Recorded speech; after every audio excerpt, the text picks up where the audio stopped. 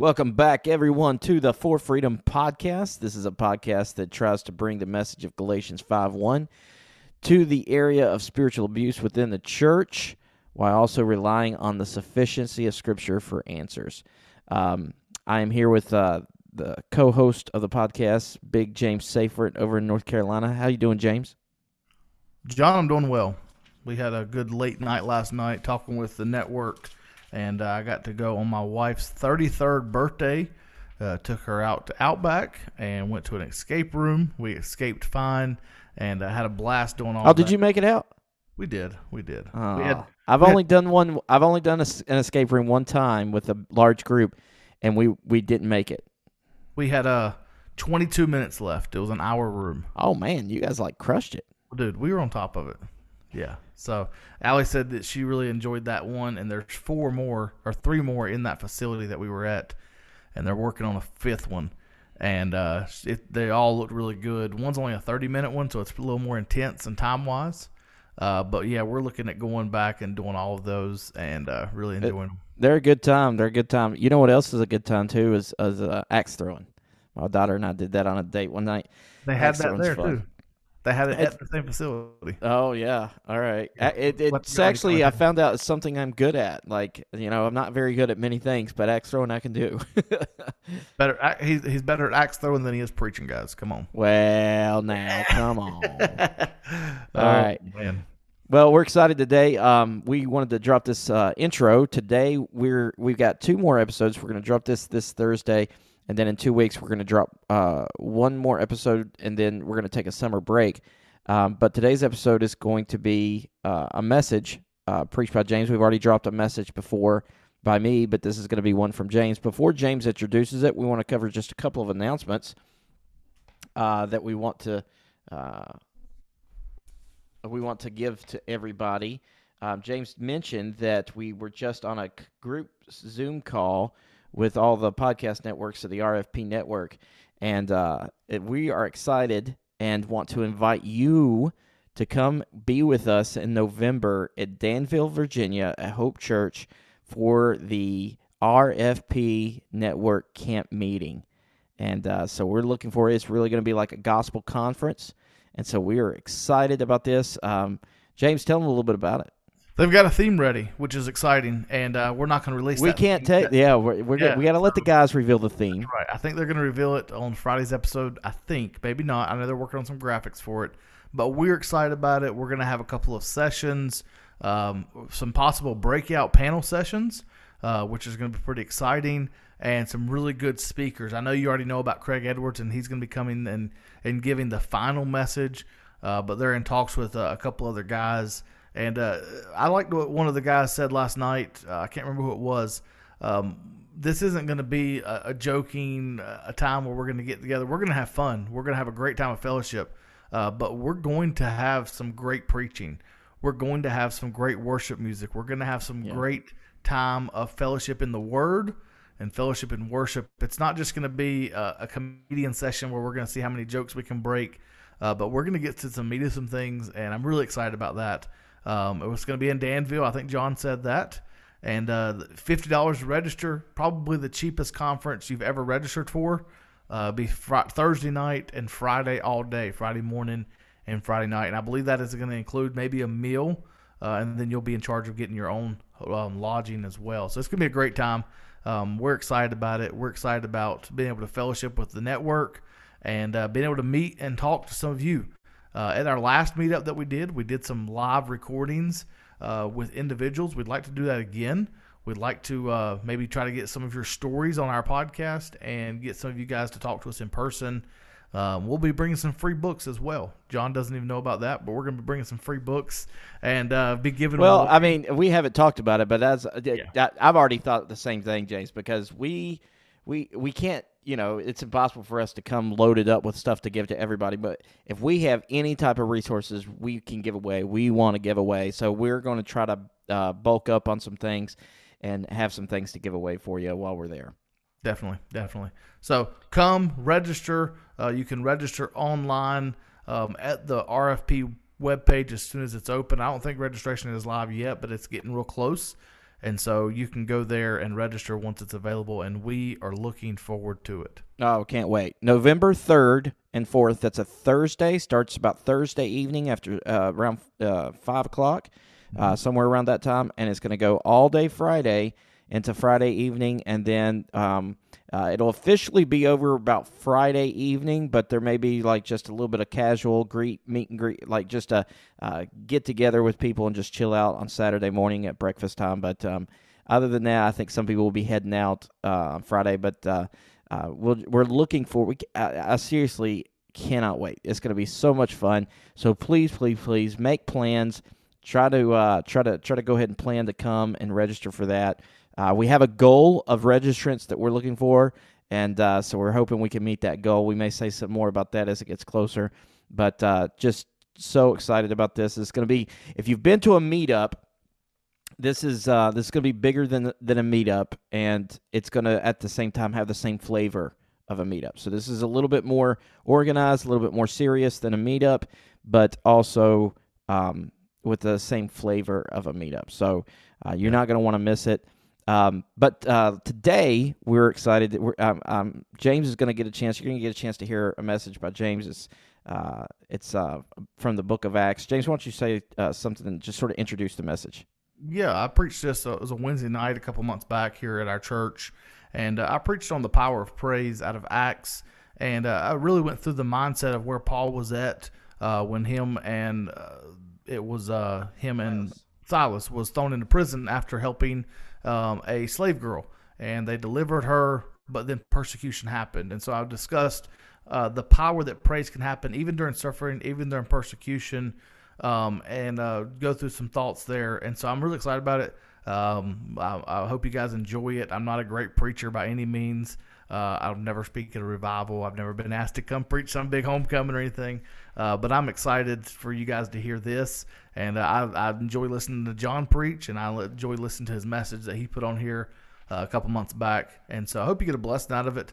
But John, whatever you want to say after that. Yeah, I think that you'll really enjoy it. James is a great preacher, I think, and he's devotes himself to study and preparation in the Word, and really takes the craft of exposition and preaching seriously. And that's what I respect, is somebody that takes it very seriously and sees it as an important thing and doesn't want to get up there without doing any adequate prep. So I hope that this is encouraging to you and beneficial to you, and it strengthens your confidence in the Word of God. But that is the introduction for today's episode, and then we're going to play the intro. We're tweaking the intro, and then we'll see you for one more episode before our summer break. I do not mean to be mean. I do mean to be mad. Those that criticize this kind of preaching, they don't like authority. If you ain't got the King James, you ain't got, hey, if you don't have a King James, you don't have a Bible. And he'd be surprised. Son, don't go to sleep while I'm talking. Hey, don't you lay your head back. I'm important. I'm somebody. I love you. You know I love you. Have I convinced you I love you? Yeah. You better nod your head. Yes. All right. Come on, put it right there. All right. You stay awake and you listen to me. I still believe it'd be a cold day in hell before I get my family to a woman. I'm a preacher.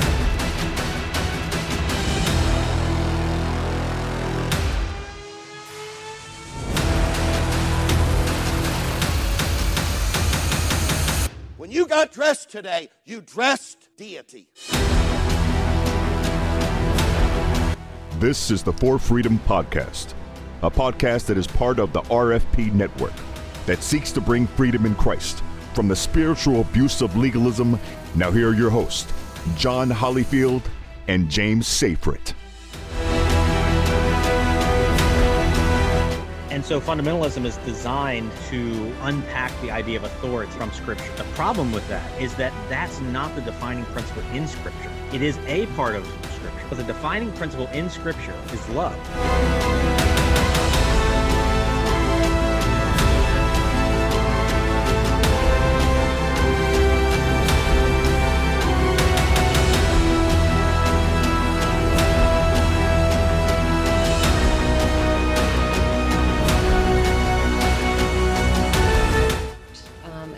saying that all men who sit under that teaching will become abusive, but what I'm saying is the ones who are abusive will be drawn to that sort of teaching.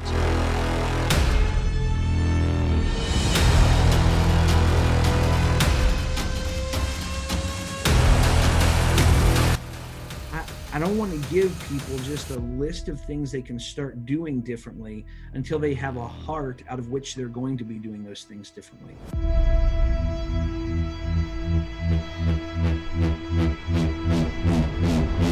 But I think bitterness is different from hurt. I would say that hurt or even abuse does not have to result in bitterness.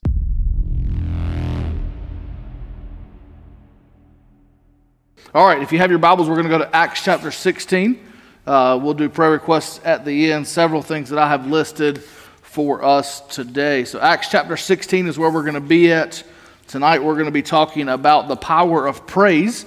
We're going to look at the account of Paul and Silas when they were thrown in jail and when the jail was shaken by an earthquake and when God released them. And we're going to look at this situation, this story here. And we'll read several verses, but I want you to get the context of it. And really, we probably need to read more than what I've gotten here, but I'll summarize some of the other things as we go. So Acts chapter 16, verses 22 through 40. We'll begin reading in verse 22. It says, "And the multitude rose up together against them, and the magistrates rent off their clothes and commanded to beat them. When they had laid many stripes upon them and cast them into prison, charging the jailer to keep them safely, who having received such a charge, thrust them into the inner prison and made their feet fast in the stocks. And at midnight Paul and Silas prayed and sang praises unto God, and the prisoners heard them. And suddenly there was a great earthquake, so that the foundation of the prison were shaken. And immediately all the doors were opened, and everyone's bonds were loosed. And the keeper of the prison awakened out of his sleep, and seeing the prison doors opened, he drew out his sword and would have killed himself, supposing that the prisoners had fled. But Paul cried with a loud voice, saying, Do thyself no harm, for we are all here. And then he called for a light and sprang up and came trembling and fell down before Paul and Silas and brought them out and said, Sirs, what must I do to be saved? And they said, Believe on the Lord Jesus Christ, and thou shalt be saved, and thy house. And they spake unto him the words of the Lord and all that were in his house. And he took them the same hour of the night and washed their stripes and was baptized. And he and all of his house straightway. And when he had brought them into his house, he set meat before them and rejoiced, believing in God with all of his house. And when it was day, the magistrates sent the sergeant, saying, Let those men go. And the keeper of the prison told this saying to Paul, The magistrates have sent to let you go. Now therefore depart and go into peace. But Paul said to them, They have beaten us openly, uncondemned. Being Romans, they have cast us into prison. And now do they thrust us out privately? Nay, verily. But let them come themselves and fetch us out. And the sergeants told these words unto the magistrates, and they all feared. And when they heard that they were Romans, and they came and besought them and brought them out and desired them to depart out of the city. And they went out of the prison and entered into the house of Lydia. And when they had seen the brethren, they comforted them and departed." Let us pray. Father, I thank you for this night. I thank you for allowing us to come into your presence, allowing us to come into your house to worship. I pray that you'll be with these words that you've given me over the last couple of days as I've been studying. I pray that you'll help these things that we've got going on in the church, outreach that we've got going on, and the prayer requests that we'll talk about later, Lord, that you would just have your will and way in the sickness and the hurting and even in our nation. We love you, Lord. In your name we pray. Amen. So tonight we're going to be talking about the power of praise. Probably won't go extremely long. Haven't had a whole lot of time to study or prepare for this with things that have been going on, but I want to talk about our praise and how our praise is very important. I would go as far as to say that sometimes our praise can be the most powerful thing that we can do in our life. We must not lose sight of how powerful that our praise can be. Oftentimes, I wonder if we even praise God enough. When we begin reading through this, it says that after Paul and Silas had done all these things, they sang praises unto God, and they began praying, and they began going through this. And so this thought of praise, this thought of where we are directing our attention to, I believe is very vital in our day and age. Not only should we do our praise privately and just to God, but I believe that we as the church need to be praising God outside of the church and around our neighbors and around our friends and around our families and even around non-believers. We should be praising God and rejoicing in what He has done for us. I think sometimes it's easy to come into a church and have a service where we sing and the Spirit moves and things are good. It's easy to lift a hand and it's easy to say a praise. But when life happens and we're at work or we're at school or wherever we're at, things can sometimes be not as easy to give praise to God. Things can sometimes be not as easy when we're around our coworkers to just simply voice of praise. And so we're going to look through some things tonight as we look through this passage, a little bit of context, because context is key when we look at things. Before this happened, so the reason that Paul and Silas were being beaten and thrown into prison is because there was a woman that was possessed with a demon that was taken into almost slavery by a male and was torturing her and was using her to perform prophets. And so Paul and Silas, when they saw this, they chose to take the demon out of her. And so by doing this, the man got mad and chose for the magistrates to come and cast them into jail. And so there is a thought process here. I want you to understand that. But I believe when we begin looking through this, as we look at our praise, the first thing that we see is the prison of suffering. In the couple of verses that we look there, we see that there is suffering that happens in our life. And we're going to be turning to a couple of scriptures tonight, so have your Bible ready. We're going to go back and forth. But there is this suffering that happens in our life. I don't want to go as far as to say suffering is guaranteed as a Christian, but I believe that there is a measure of suffering that is going to happen in our life, whether that be natural suffering of pain and death that comes into us as being part of the world. Okay, there's some things that everyone experiences in this world. We all experience death. We all experience pain. We all experience the loss of a loved one. There are times where we go through these things, whether you're Christian or not.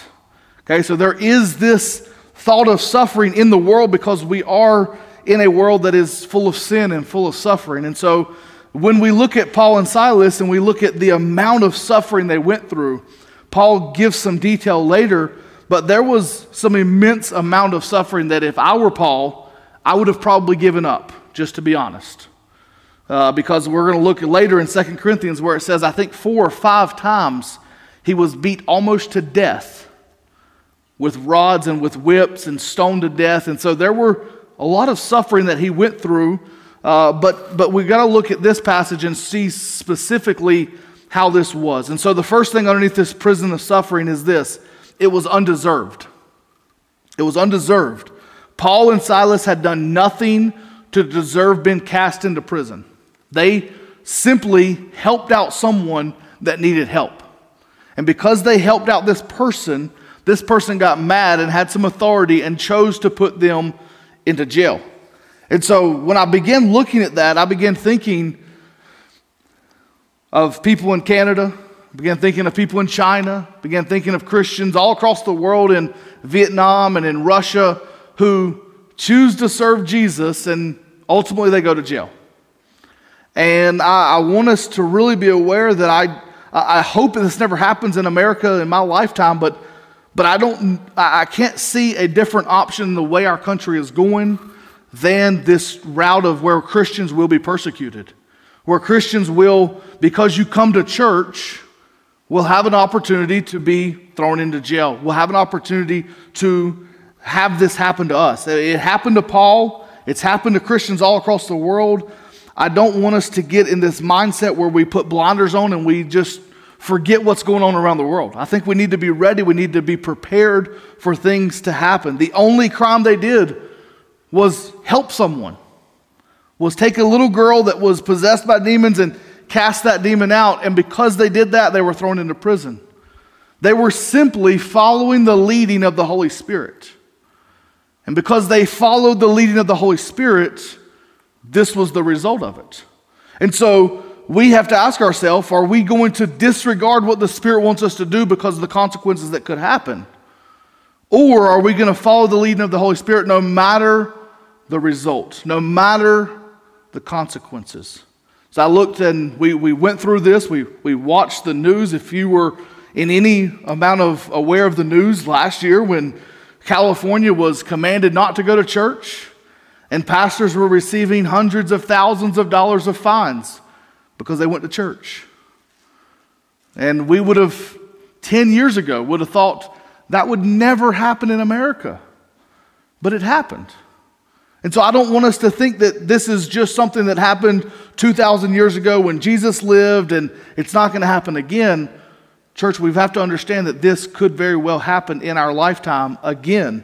And so we need to be prepared because our responses to these actions are going to choose a lot of things in our life. And so the first is it's undeserved. This prison that they got was undeserved. We can see that plainly in Scripture. Verse 22, they rose up against them. They began to beat them.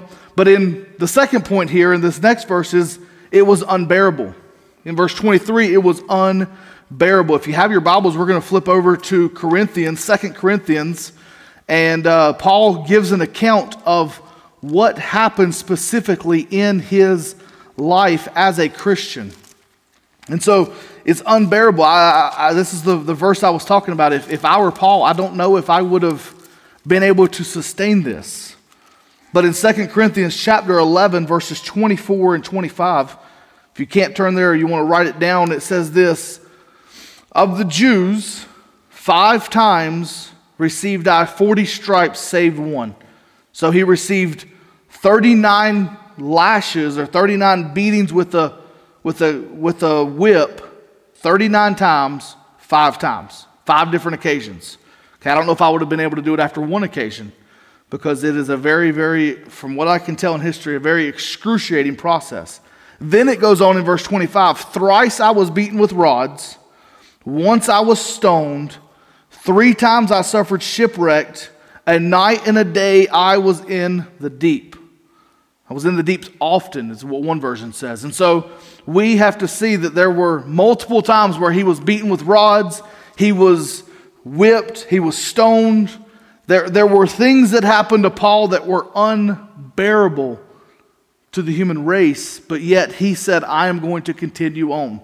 I'm going to continue to do these things because when we look at verse 25 in just a minute, when we get to this point and he says that they prayed and sang praises, we have to understand the thought and the process that he was in. He just didn't get thrown into prison in Alexander County where they have a bed and they had all these luxuries and they have a TV on the wall and they bring 3 meals by. No, it says they threw him in the inner prison. This was literally a dungeon. It was dirty, it was filthy, there was no bed. Okay, when I began thinking of this and studying through this, my mind went to, he was just beaten 39 times with lashes. They had stripped him naked, the Bible says. So he has open wounds on his back, and they threw him into a prison. It wasn't like, let's walk you in gently. I'm almost imagining they literally picked him up and threw him in this prison. After he had been beaten, after he had these scars, these open wounds, and now he's in dirt. Okay, we get that context because later on the jailer says that he cleaned him and washed his wounds. So there was dirt in his wounds. So he was beaten, he was tortured almost, and then thrown into this dungeon. And if that wasn't enough, imagine all the comforts are going away, but there's really not any light. I mean, that's the part for me. I'm hurting, I'm in pain, there's no clothes on my body, but then I can't even see anything. I can't see the people around me. I don't know what's crawling on my foot. Like I began thinking through this and putting myself in this story because this is what Paul was going through. This is the setting that he's in as he's writing this, as he's telling the church here in Rome, as he's writing this letter, he's saying, this is what I was in. The comforts were gone. I was in a dirty, dark prison. There was no one around me that I could really even see. Because then we get to this point of number 2, the praise of the believer. I think too often we as Christians begin to look at our suffering and we take our eyes off of our Savior. We begin to look at the things that are around us and the problems that are in this world, and our mind gets blurred by almost what Peter did when he was walking on the water, and his eyes began to look at the waves around him and everything that was going on, and his eyes got off of Jesus, and then that's when the problem started happening.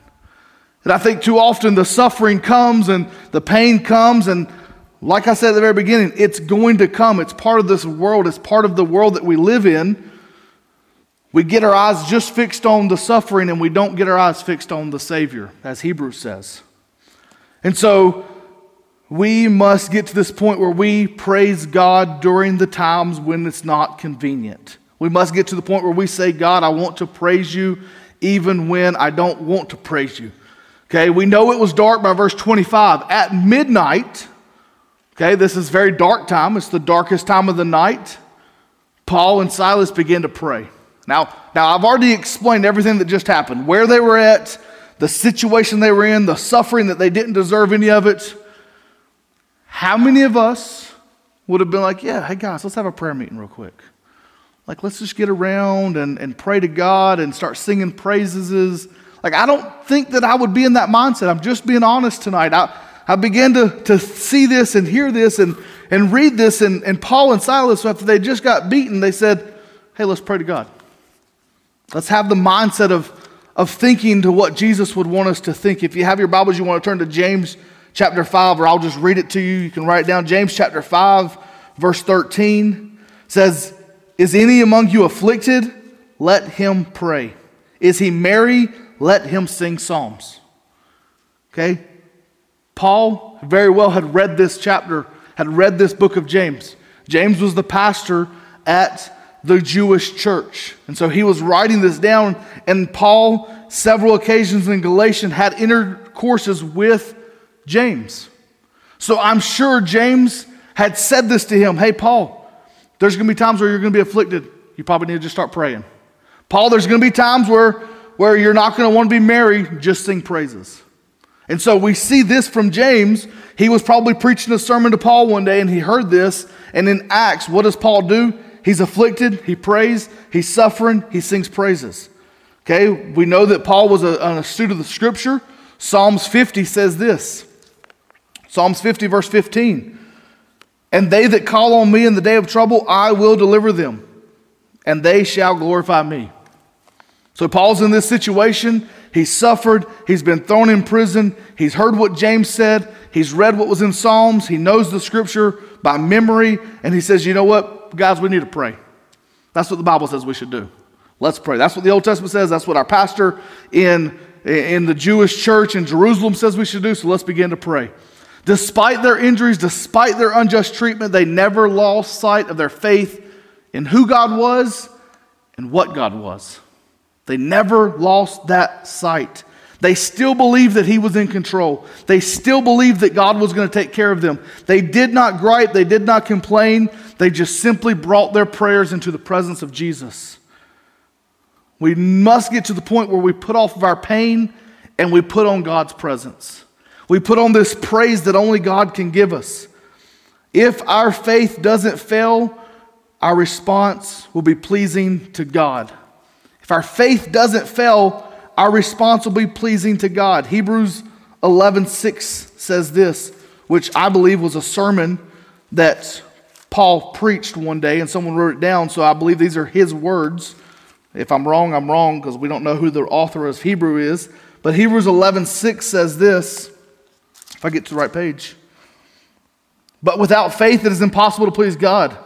For he that cometh to God must believe that He is, and that He is the rewarder of them that diligently seek Him. So this faith that we have in God, this faith that we believe that He is who He says He is, demands a response to us. We must put off the pain and we must put on God's presence in our life. So the first is our preceded by prayer. I don't know if I ever said that, but it is preceded by prayer. The second thing is it is produced by the Holy Spirit. This praise from the believers. We ask ourselves, okay, how did Paul have this moment of praise? How did he have this moment of praying? Well, first it started with prayer, and then that began to overflow into the Holy Spirit in allowing him to have this praise. You see, if you've read through the fruit of the Spirit, we know that we could probably list all of them in here, but one of the fruit of the Spirit is joy. And so if the Holy Spirit is inside of us, that joy should be overflowing no matter the situation.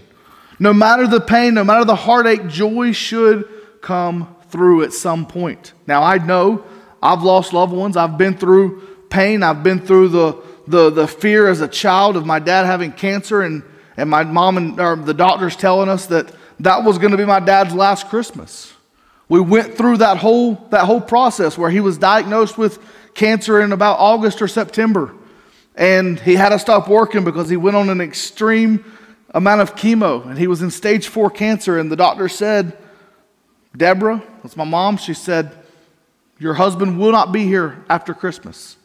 Gave him 4 months to live.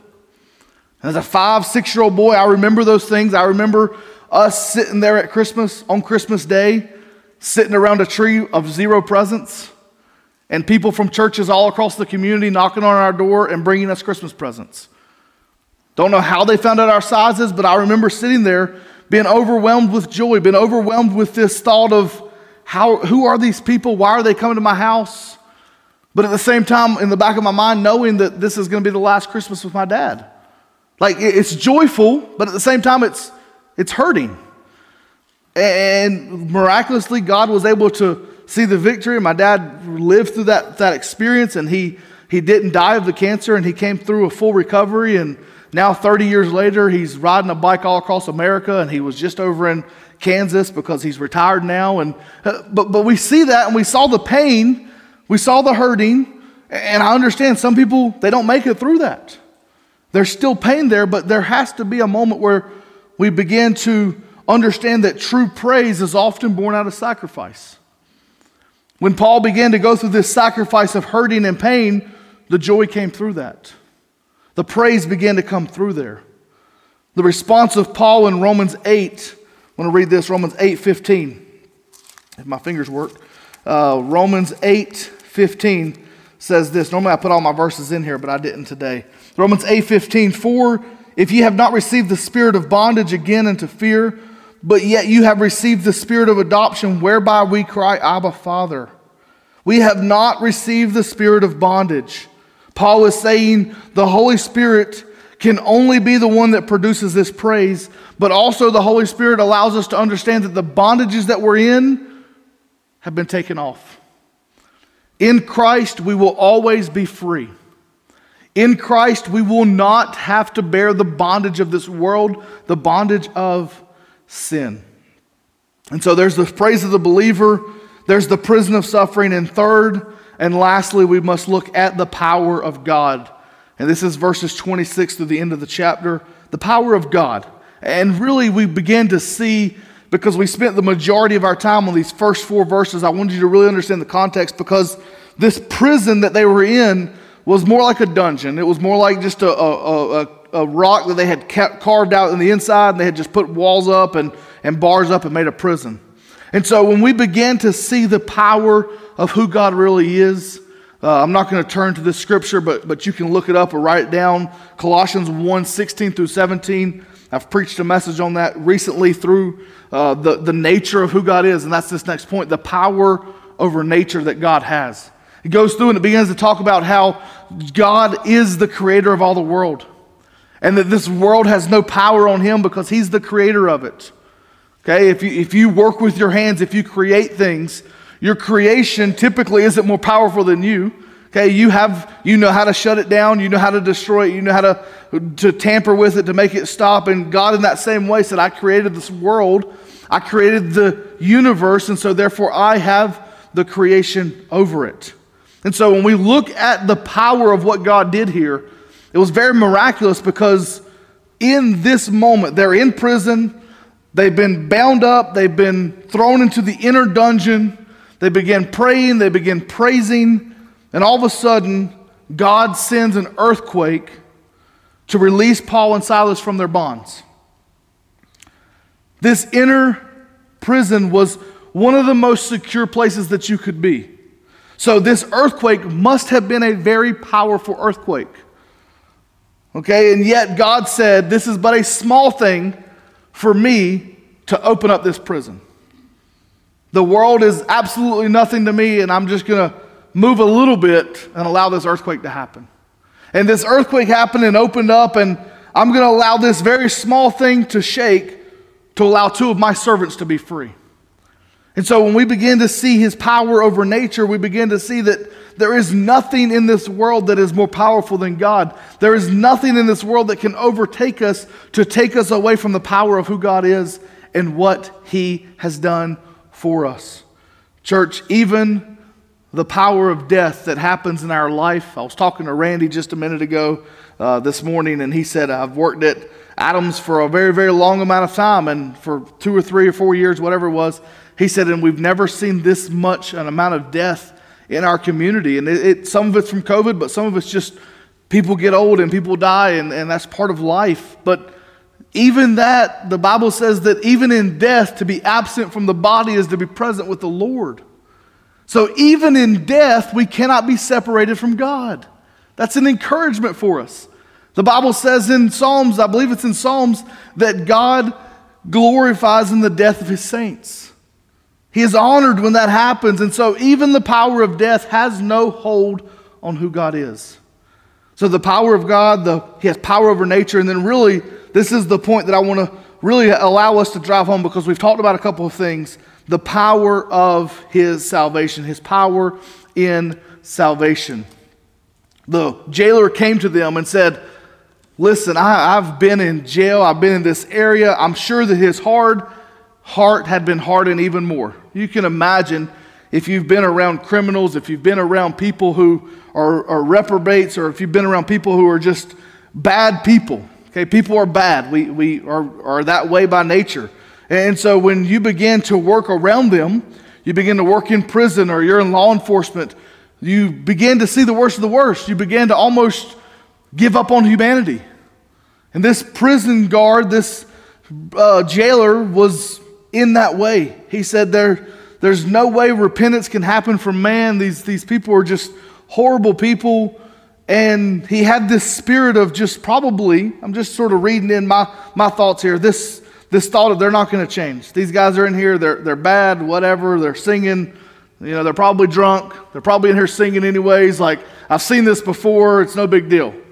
And it even got to the point where he was so unafraid of them, he fell asleep. It was like, hey, they're not going to do anything, they're just going to ramble on, they're going to moan, they're going to talk, I'm just going to fall asleep.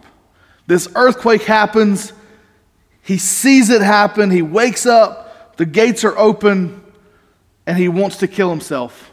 And Paul says, wait, stop. We're all still here.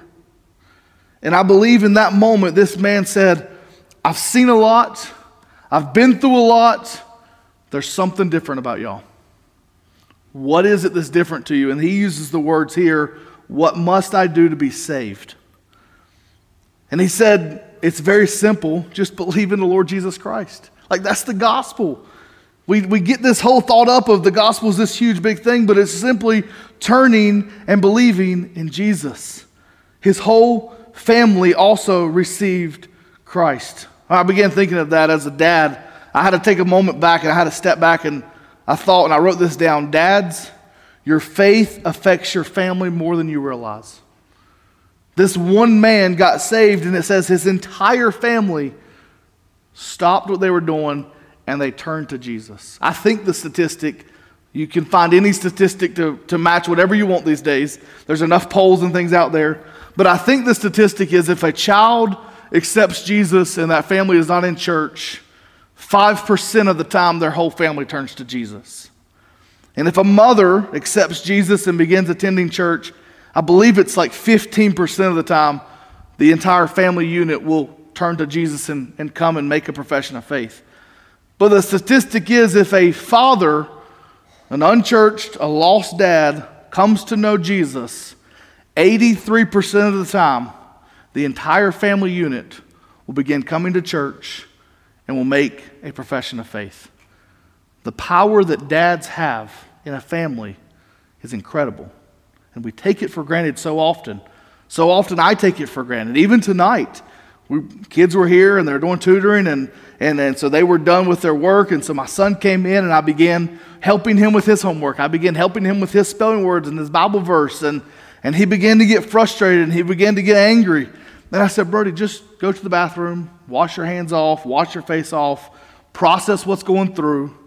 And so I went back into the bathroom a little bit later. Nick was in there, so he was watching the kids. And I said, son, what's going on? He said, I'm just frustrated, Dad. Had a long day at school. And I said, do you not think that I want you to do well? Well, I missed 4 of those questions today. I said, that's why we're studying, so we can get them right. And I began talking through with him, and I gave him a hug. I said, go wash your face, go dry off, go get a snack. We'll come back in a little bit. He went back in, and his entire attitude was changed just because I took a little bit of time to spend and say, listen, there is better things that you can do. You don't need to get frustrated. You don't need to get angry. And so our dads, we have this amazing ability to affect our families. When you were in a bad mood, your whole family's typically in a bad mood. I know because I'm a dad, okay? I know when my family gets in a bad mood when I'm in a bad mood, okay? Maybe it's just me. Maybe I'm the only one. I'm on an island. When I get mad, my whole family gets mad, and I need to work on that. I don't know. But let's get back to the power of salvation here. Regain our thoughts here. We see 3 people in this story that was stuck in bondage. This is where I really want to get to. Because as I was studying this and as I was seeing this, 3 people were in bondage, but many people around them experienced the praise of these saints. They experienced the praise of Paul and Silas, but 3 people were the ones that were set free from their bondage. The first one is this, the demon-possessed girl. She was stuck in a situation that she had no control in. She was possessed by a demon and mistreated and abused, and Paul and Silas redeemed her from that situation.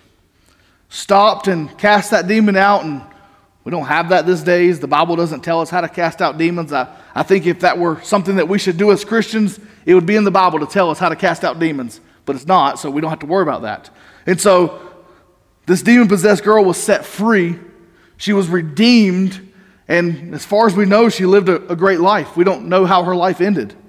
The second person that we see that was in bondage was the servants of God. They were wrongfully imprisoned, and they were set free. But then the third was this jailer who had a hardened heart, who was hardened by his works and hardened by what he did. And I really this is the point that really stuck home with me, because so often as Christians, we get stuck in a me-centered reality. We get stuck in what I want to do and what affects me, and so that's what I'm going to do. But Paul and Silas, if they had not been faithful in the simple drawing out of the Holy Spirit to cast out this demon, to perform an act, okay, my mind's going in 100 different ways right now. We have this same ability. We don't cast out demons, but how many times can we invest in a child that's abused or invest in a child that's hurting? Okay, when we go into the schools and we're able to be in there and we spend just a little bit of time with people who are hurting, we're doing what the saints were doing. We're investing in children. We're investing in people that were hurting. When we don't do that, we're investing in ourselves. We're investing in what we want to do.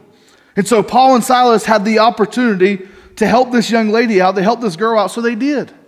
They cast this demon out. They helped this abused victim, and then that life was changed. But if they would not have done that, this is what my thought was, if they would not have helped this young lady out, their life would have not had the suffering. They would have continued on in their missionary journey, and they would have preached, and they would have done some things. They would have never been thrown in jail. And then the jailer, who was stuck in this situation, whose entire family was lost, would have never heard about Jesus. The pain that they endured, the suffering that they had, that they indwelled upon their body, had a blessing that was immeasurable that they would have missed. But they chose to help this young lady out. The suffering happened, and because of all that, they didn't know the end of it. They did not know that this jailer would come to know Jesus, and his entire family would be saved, and his entire family would be baptized. It says, and they were baptized. They came into the family of Jesus Christ because they simply had a choice to make. Who am I going to influence? Who am I going to invest in? Who am I going to pour a little bit of myself into to allow their life to be changed for the sake of the gospel? These three people specifically were changed. Now, there were other people in this story. There was the man that was abusing the girl that also heard the praise of Paul and Silas, who wasn't changed. There were magistrates and sergeants that came and also heard the praise of Paul and Silas. They weren't changed. And I say that to say this: our job is not to worry about who's going to be changed. Our job is to simply just go out and invest in other people and see what happens. I just had Gwaltney Landscaping come out, and they had to redo some stuff that got washed away in the big flood from last year when I had my house built. And they went through and they did all the tilling and they did all the plugging, which I don't even know what they did. I wasn't even there. And then they began to cast seed out. And this is what he told me. He said, we may get a rain that's going to be a hard rain in a couple of days, and I don't know how much of the seed's going to stick. It's just part of sowing seed. It's part of sowing seed is we don't know what's going to stick. Our job is just to sow the seed and to tell others about the good news of what God has done for us. So in conclusion, my last couple of thoughts before we pray is this: are we going to trust God when things go wrong? Things are going to go wrong. Okay, we're in a depraved world. We're in a world that is full of sin. Okay, we thank our mothers and fathers of Adam and Eve for that. Okay, they had a choice and they made that choice, and so therefore things are going to go wrong in this world. How are we going to respond? What's going to be our response when the things go wrong? My second question is this: may we always praise the name of Jesus. Are we always going to praise the name of Jesus? Hebrews 13:15. I think I read it earlier. I'm going to read it again. Hebrews 13:15 says this: by him, therefore, let us offer the sacrifice of praise to God continually. That is the fruit of our lips, giving thanks to his name. By him, therefore, let us offer the sacrifice of praise to God continually. That is the fruit of our lips, giving thanks to his name. Are we praising God in our situations? Begin to think of this, and this will be my last thought, my last thing before we go into prayer. But a person who cannot praise God alone in his own backyard would be very hard, and I would almost go as to say would never offer praise elsewhere. You see, it's easy to offer praise when you're around believers, but yet sometimes that's still hard. Sometimes that's still difficult for us in a family setting. When the Spirit is moving, as I said in the beginning, and our choir is singing and Harold's preaching or myself is preaching, it is still difficult for us in those moments to offer praise to God. And I believe the most important reason is because we aren't giving praise in our quiet time. We're not on our own in our own backyard, or however you do your prayer time, or however you do your alone time with God. If we aren't praising God in those moments, very rarely are we going to praise God in the moments of other believers or even non-believers. Remember, it's very easy in here. It's not so easy when you're around your coworkers and when you're around people who don't know Jesus and they're like, man, you're one of those crazy fanatics. You're one of those crazy people that love Jesus. That's when it's hard. That's why we've got to start personally before we can do it publicly. And so that is the power of praise. It is something that is extremely vital in our life. It is something that is often talked about throughout Scripture. I think I went through like 10 scriptures just now that specifically talked about praise. And so we must get to the point where we're a church, we are praising God outside of these walls and around other people. Thanks for listening to the For Freedom Podcast. To find more content like this, please visit rfpnetwork.org to find more podcasts like this one, resources, and meetups to encourage you on your journey.